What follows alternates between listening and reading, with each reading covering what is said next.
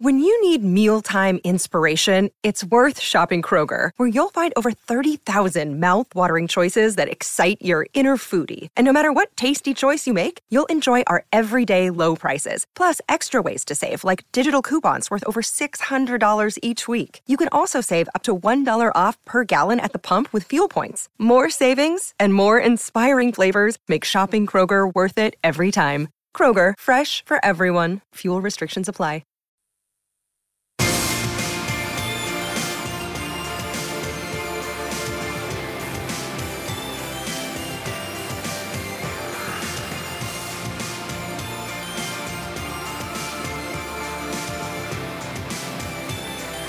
Welcome back to the summer edition of Sports ASA on Cruise 1323 and SENSA 1629. Paul Bonza and Twig Rawlings with you for, Twig, it's been a good show so far, but we've got a couple of guests coming up, and one no bigger than this man right here, and he's thanks to Mate Pocket Change Mobile Plans with Mate. It's from the Geelong Footy Club. Matthew Egan, welcome to the summer edition of Sports ASA. G'day, Paul. G'day, Twig. How are you guys? Good, Ego. Good to have you on, mate. Now, I just want to ask you, basically, after last season's success, how have the boys bounced back for this pre-season? Yeah, it's been a good pre-season. A little bit different to probably the year before. Obviously, starting a little bit later, and the layoff, it went really quick. We had 2 weeks, really, of full training before the 3-week break over Christmas, and then, sort of a good 4-week block of training, and then you're sort of into intra-clubs, and we get our first pracky match against Hawthorn tomorrow. So it's gone really quick, to be honest. And Ego, as head of development, how does it operate at your system with a group that went all the way last year and quite a mature age group in the senior level? How does the program get managed when it comes to first and second year players, new draftees coming through? How do you guys balance all that out?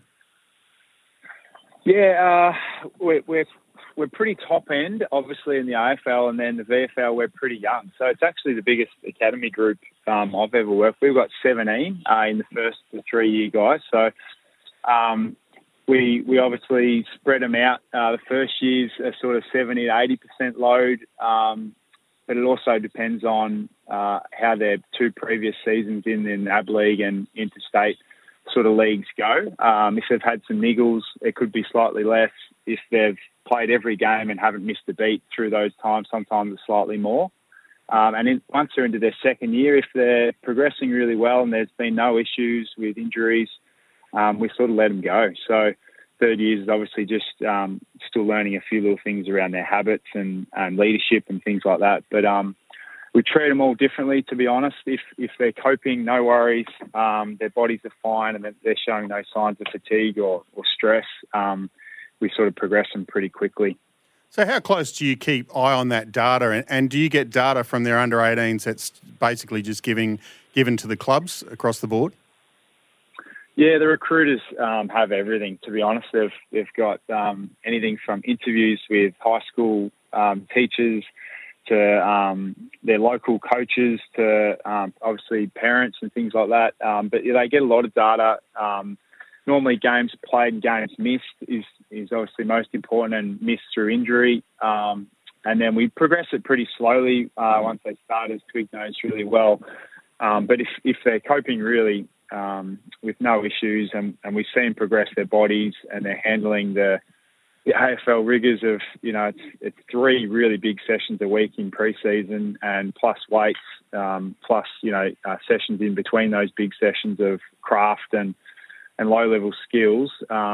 We just treat them all differently. We get a lot of data, obviously, through high performance and sports science guys, and they just sort of send a weekly report on how they're tracking. And you still got to back your eye a little bit. You still got to watch him closely, and sometimes it's gut feel that he just looks a bit tired and stressed and things like that. And you might check the data and just to see if we've missed anything. But we've got obviously a lot of people in an AFL environment that can sort of feed the information and help you out a bit. You mentioned, Ego, as well about having 17 players in that 1 to 3 bracket. There's been no doubt a perception and possibly reality that there was a lot of mature age players on Geelong's list. There's also been a heavy emphasis in the last 2 years to recruit players from Geelong. Has that been a targeted practice, or has it just been by virtue of where they've landed in the draft that you guys have been able to recruit them and bring them in? Yeah, it does feel like a lot. So in our academy groups, it's nearly half are from Geelong Falcons. Obviously, bring in Ollie Henry and Tanner Bruin, two guys that are probably high-end talent that had mentioned around wanting to get home. So that they're sort of ones that is probably the advantage of being a local community and, an hour and a bit out of Melbourne, that they just wanted to get back to the Surf Coast and be with family and friends. And, this year's draft, we obviously had a few. We had a Cat B, which Ted Close didn't get picked up by anyone, so we were able to take him as a Cat B. So he's obviously Falcons, a father-son, which obviously helps. And then obviously with the trade with Gold Coast, we're able to get Jai Clark and Jack Bowe. So I think some of it is twig. Like if it's there's two guys and they're identical, potentially they're looking at the Falcons kid, but I don't think it's locked. I think every year will be slightly different, and we've got a lot of spotters around everywhere, and the recruiters probably just every year just weigh it up slightly differently. But this year there was a lot, yeah. You played at the Cats and then moved away with your coaching and spent 10 years away from the club, back at the Cats. Do you think the time away from Geelong has helped your development as a coach? Yeah, it does. The club's obviously changed dramatically in the 10 years since I left. I mean, we're doing weights in a shed in 2007 when I was playing, and come back and it's the best gym I've ever seen. So facility-wise and staff, it obviously changed a lot. But you do just need to get out and learn new systems, learn off new coaches. I mean, I met so many great people in my time at Essendon. Incredible club that just went through a disastrous 5 years, and I was there for all the 5 during the Asada scandal, and I learnt more about myself, about how to coach, about getting the best out of individuals, around dealing with stress and anxiety and things like that through Essendon. And even though I spent 5 years there, it felt like 10 years of learning, and I obviously got a great opportunity to coach Essendon for 3 games. And then, going to Melbourne, obviously spent some great years with Twig there. And, again, see a new system. They'd gone through a bit of a rebuild, obviously got some high-end talent, and I got to see that talent sort of start from scratch and then build their way up into a premiership team. So you just learn a lot through different people, different coaches, different environments. I mean, Melbourne just didn't have a great facility. Essendon had an amazing facility, but it doesn't matter sometimes. It just matters around what you're able to get done week to week and the people you've got in those environments that are pushing the players. So, it's a great experience. And now I get to sort of put all the learnings hopefully back into Geelong, which when you walk in, it's funny. You feel like you're walking into home, even though it's a totally different environment, different people. You just feel really comfortable, and it's got that weird sort of homely Geelong sort of community feel about it.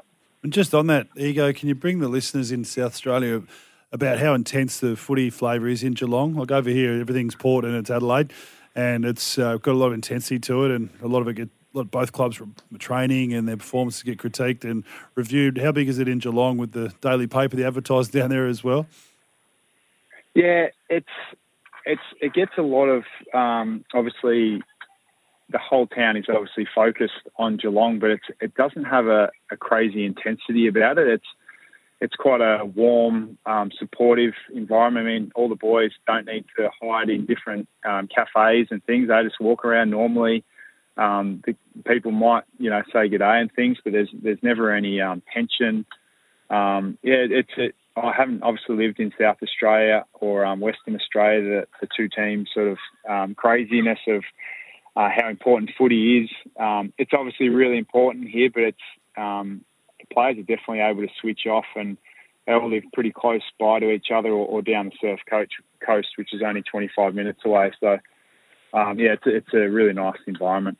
not that I live here. I'm still in Melbourne, but hopefully one day. Speaking with Head of Development of the Geelong Footy Club, Matthew Egan.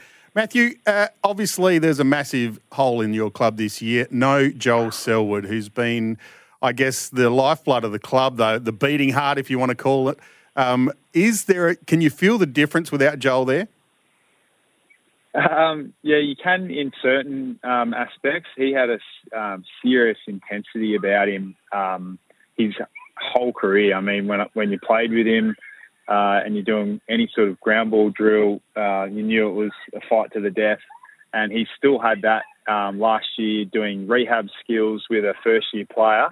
If he missed a kick, they would know about it if they were doing it with Joel. So if you're doing a hand session, you're doing morning craft, and you're thinking it's fun, it turns pretty quick when Joel was around because he wanted to improve and get the best out of himself. So it's definitely, definitely you're missing his intensity and how important the little things were and about your preparation. But so many players learnt so many things off Joel that hopefully now those guys are able to transfer their learnings of playing with Joel for 10 years to our young players, which they are really well. I mean, Tom Stewart's learning a lot. Mark Blitzars, Paddy Dangerfield, they all got Cam Guthrie, Zach Tui. They got so much time with Joel that we feel like they're passing a lot of their learnings now onto the guys. They're doing it their own way. You can't try to be Joel because you just won't get there. Obviously, he was born to lead. I was actually talking about someone today over lunch that it was like not many people just rock up and they're leaders instantly, and he was. Some just take years to learn the skill and the art of being a great leader, but he was just the leader right from the start. So we're not trying to replace him. We obviously just need new leaders to step up and do it their own way. And Ego, you did get the chance to play with Joel in 2007. I mean, unfortunately, that was your last year in AFL footy. Do you mind just bringing us in a little bit about your background? I think it was 50-odd games, all Australian in 2007. Unfortunately, broke your navicular in the last round of the year and tried to get back to be part of that final series, never played another game. Can you tell us a bit about that traumatic incident and how it shaped you over the last few years? Yeah, no worries. It was a career that went, I grew up playing tennis and basketball, and footy come around pretty quickly, and I played one year local and then 1 year VFL, and then I was drafted. So I hadn't played many games in total before I hit the AFL, but being big and having some agility from my tennis and basketball background sort of transferred into footy nicely. And it sort of went really well in 2007, obviously heading a pretty successful year. The last game of the year against Brisbane was playing on Jonathan Brown, and I was in the middle of the ground at the Gabba, which Twig, playing many games there, really hard deck in the middle, and I thought Jonathan Brown was going to jump at the ball, so I went to jump and he actually stopped, and I got a bit of an extra lift, but I sort of twisted in the air and just landed awkwardly on my right foot. Just felt instant pain. It was right towards the end of the first quarter, and went off, strapped it up to try to come back on. I just got sore, and 3 days later had an operation. Unfortunately, it didn't work out. Missed the grand final that year, and spent the next sort of 3 years trying to sort it out and fix it, and had 6 operations on it during that time just to try to fix the navicular bone, but just couldn't get it right. So decided in 2009, I asked Bomber Thompson if I was able to get into some coaching. I knew that I was going to miss 2009. And he said, you can, but you need to do it full time, and you need to do your rehab outside of hours. So I did that and fell in love with coaching. I've always loved leadership and helping younger players. But I got an amazing opportunity in 2009 to work with Dale Amos and James Raleigh, who's over in South Australia now. Amazing opportunity to coach and work with a great club, and I've been coaching ever since. So it was a great opportunity Bomber gave me and the club. And there's obviously a sad part that I finished at 24 and didn't get to play much, but I'm only 39 and I've been coaching 13 years, so I see it as a real positive as well. Well, Matt, we'll let you go because we do have James Rowley on the line waiting to speak to us. So it's one out. It's amazing. So, look, thanks for your time. Appreciate the chat, and hopefully we can catch up across the season as well. Best of luck. No worries. See you guys. Good on you, go. Matthew Egan there from the Geelong Footy Club, and $1 per month for 3 months with Mate Mobile plans. Make the switch to Mate today.